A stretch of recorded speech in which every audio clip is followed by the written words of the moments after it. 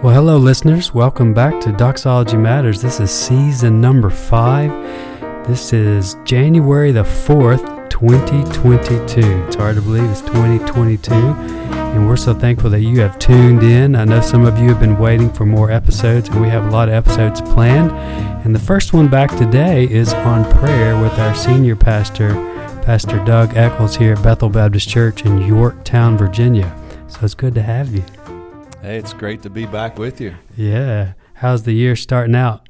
Well, so far, pretty good. It's been nice. Got a little bit of snow the other day, but, things are going well.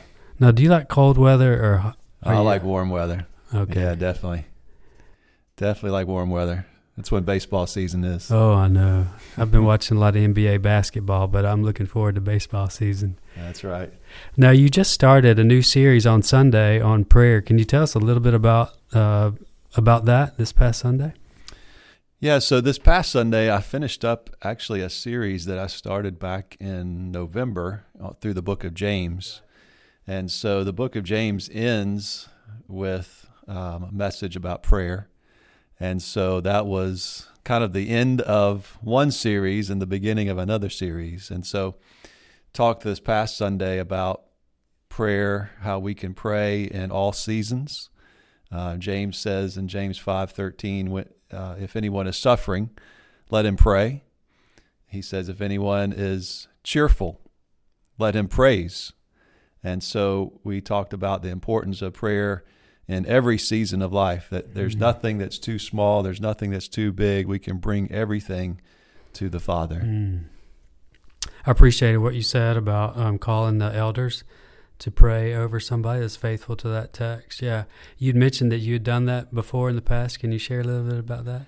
I've had a few occasions where people have called and asked for me to come over and to pray over them based on James 5. And so I've tried to be faithful to the text. And so I've gone to a couple of people's houses, not a lot, but a handful of people's houses, and just take a little bit of oil with me and anoint them with oil and just pray over them in the name of the Lord, as it says in James.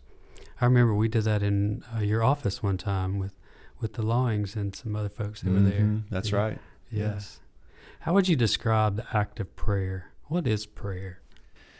The simple definition of prayer is it is communication with God. It's just an opportunity for us as believers to talk, just as we're having this conversation right here, having a conversation with the God of the universe. A lot of times people want to make it a little bit more complicated than it has to be. But the simple definition, I think, is communication with the Father. Do you think prayer is a little daunting to people?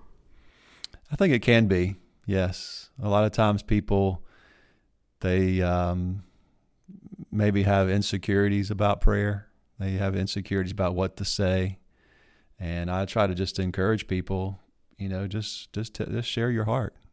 Share what's on your heart. If you're experiencing doubt, then tell God about your doubt. If you're experiencing praise, and tell God about your praise. It's just a communication with the Lord. Anything different between personal prayer and corporate prayer like we would do on a Sunday in a Sunday service? Like what kind of things are you thinking about during the pastoral prayer? Typically during the pastoral prayer, I try to incorporate the acronym. I'm sure most people have heard the acronym ACTS. Where we basically start out with adoration. The A stands for adoration, and so we praise God for who He is, His character. And then that moves into confession, which is the C. And so just a season of confessing our sin, recognizing that we are all sinners in the need of a Savior. And then the T stands for thanksgiving.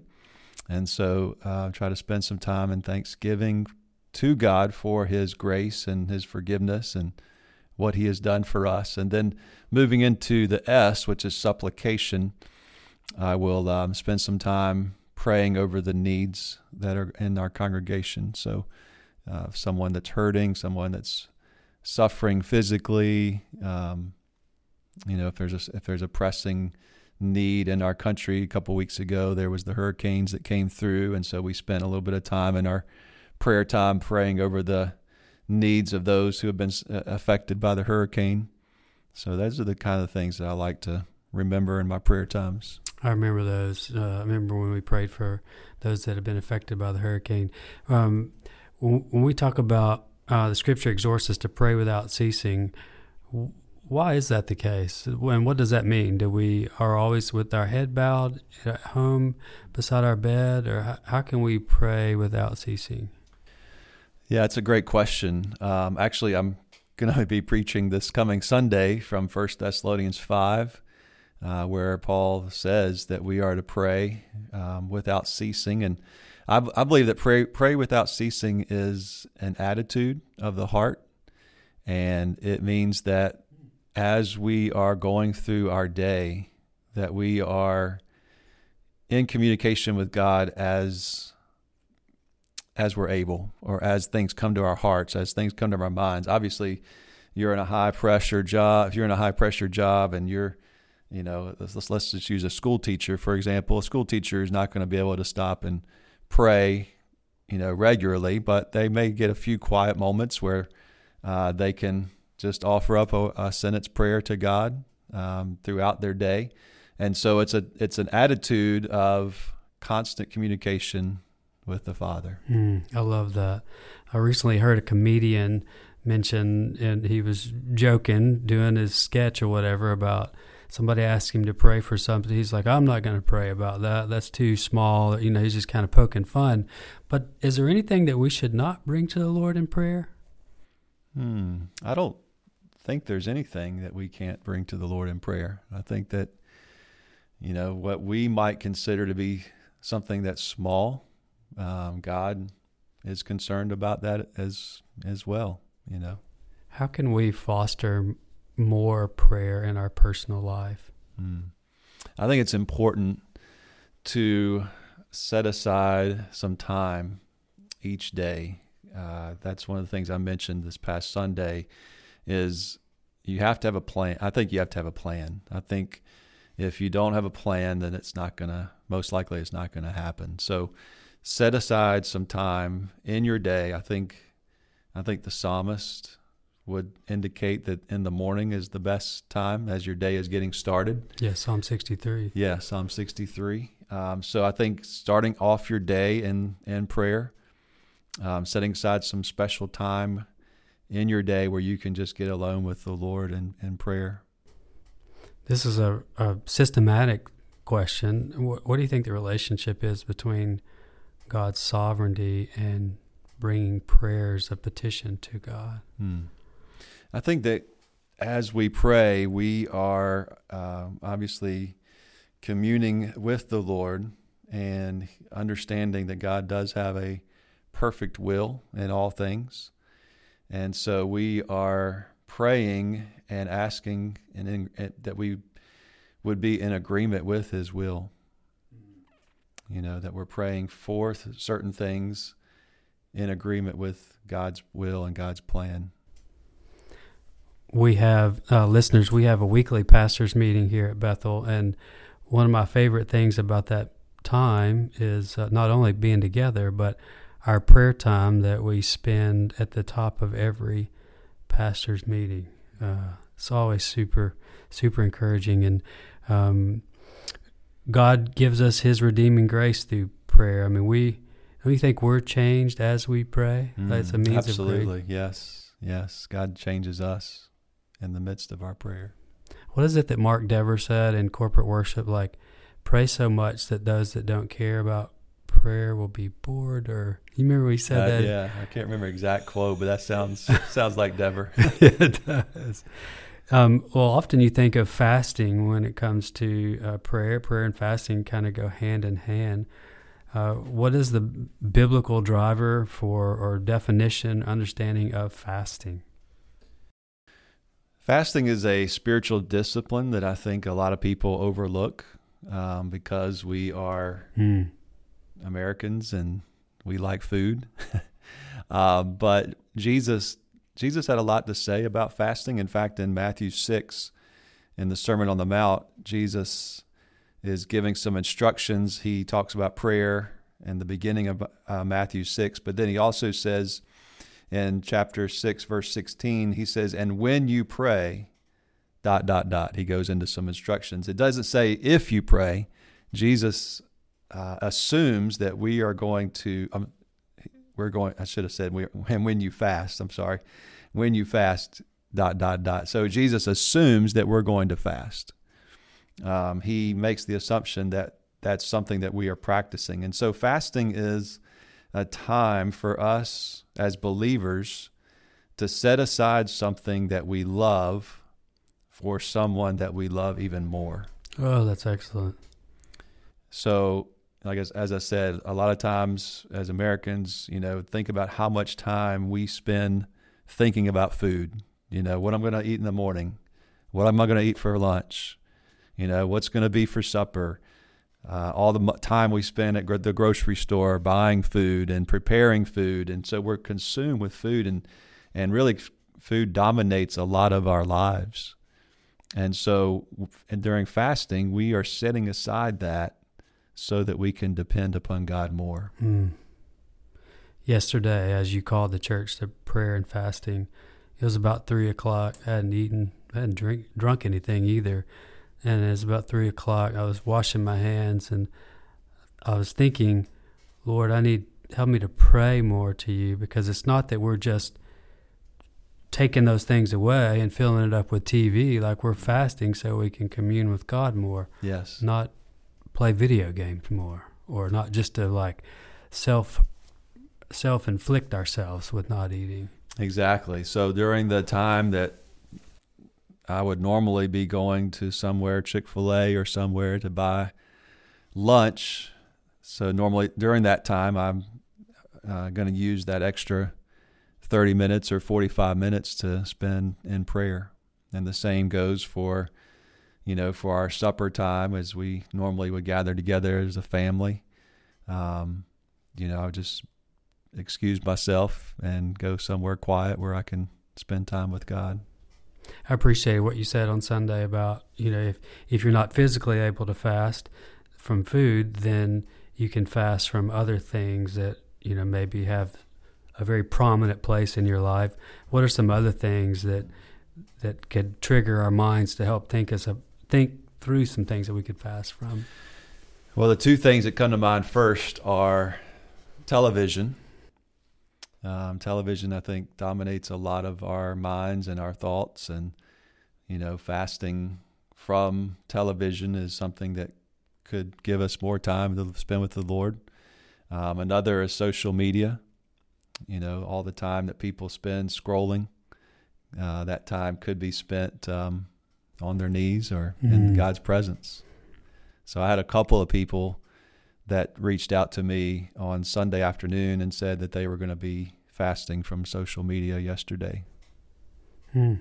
So that was encouraging. Yeah.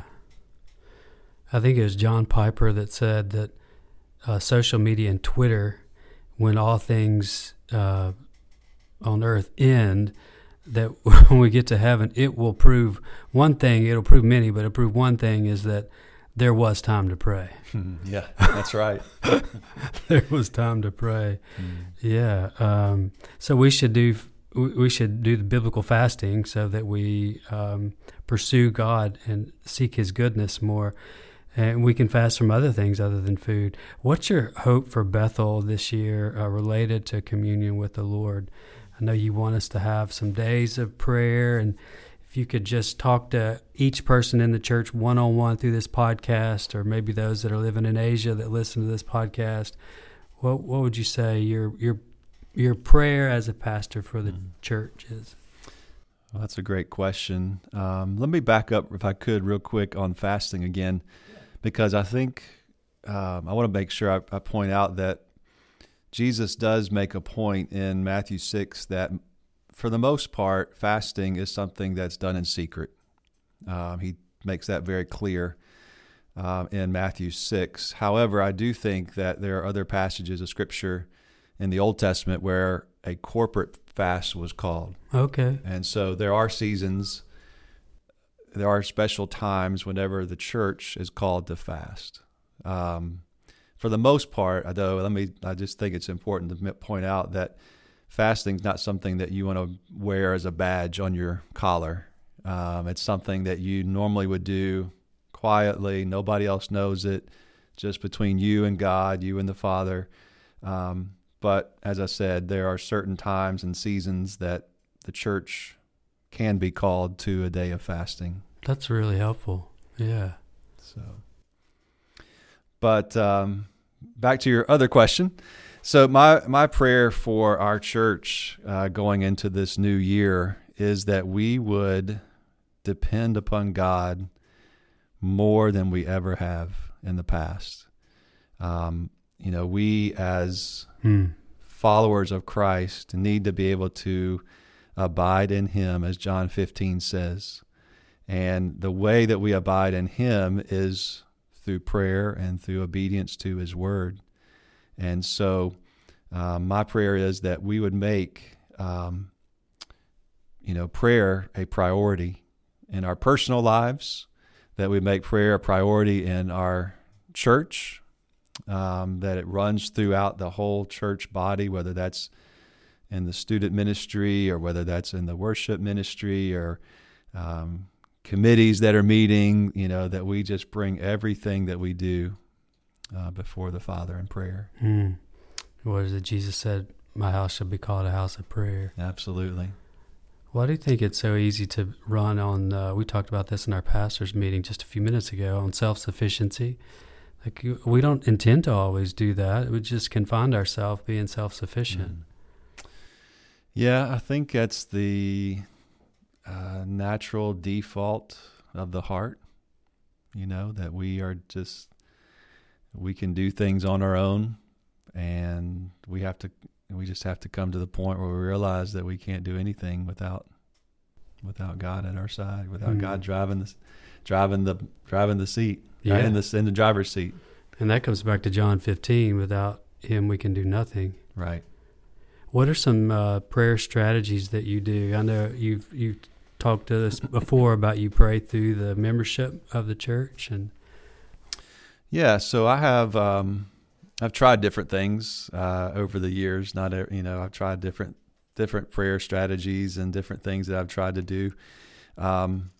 One thing that helps me a lot is to keep a journal, and so I have a prayer journal that I try to keep up with, writing down specific prayer requests. And I don't, as you get older, you forget things, and so there's nothing wrong with keeping a prayer list and continuing to go back to that prayer list.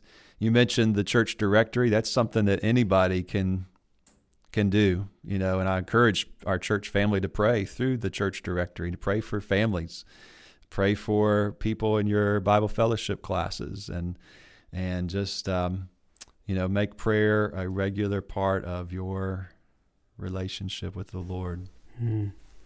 Should we pray for our enemies? Absolutely. That's what Jesus says. Yes, we should. It's hard, but that's what God tells us to do. Somebody that maybe rubs you the wrong way or takes extra grace required on an interaction. If you pray for those people, you find your heart can soften with compassion for them and less judgmental frustration. Absolutely. Any books you would recommend on prayer? I know you're a big reader. Well, I just finished up, Alistair Begg has a book called Pray Big. It was really helpful. He looks at the prayers in the book of Ephesians in that book, and talks about how a lot of our prayers are small prayers, and we need to be praying big prayers before the Lord. So that was a good one. Oh, I've got to read that. I've never read anything by Alistair Begg. I'd love to hear him speak. Yeah, he's good. And then Tim Keller has a book called Prayer, and it's a really helpful book as well. I love Tim Keller's writings. He's so thoughtful. He is. Yeah, definitely. Anything else that you would like to leave the listener with on this topic of prayer? Well, I would just encourage everyone to think about, what did Jesus model for us while he was here upon the earth? Jesus came here and he obviously lived a perfect and a sinless life, but there are numerous passages of Scripture where it says that Jesus got alone with the Father. And he, a couple of times it says that he prayed through the night. Of course, we read about the high priestly prayer in John 17. Yes. We read about the prayer at Gethsemane. We see Jesus praying all throughout the Scriptures. And if God the Son spent so much time in prayer, then certainly I need to spend time in prayer. Ooh. And of course, we know that the disciples came to Jesus, and after seeing him pray, after hearing him pray, what did they ask? Jesus, teach us to pray. And so I think just seeing that example is great motivation for me and hopefully for our listeners to pray. Yeah. Thank you, Pastor. It's really good.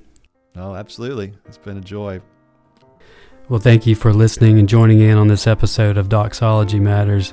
We pray that you've been encouraged and that your prayer life in 2022 will be richer and that you'll grow in the grace of Jesus Christ.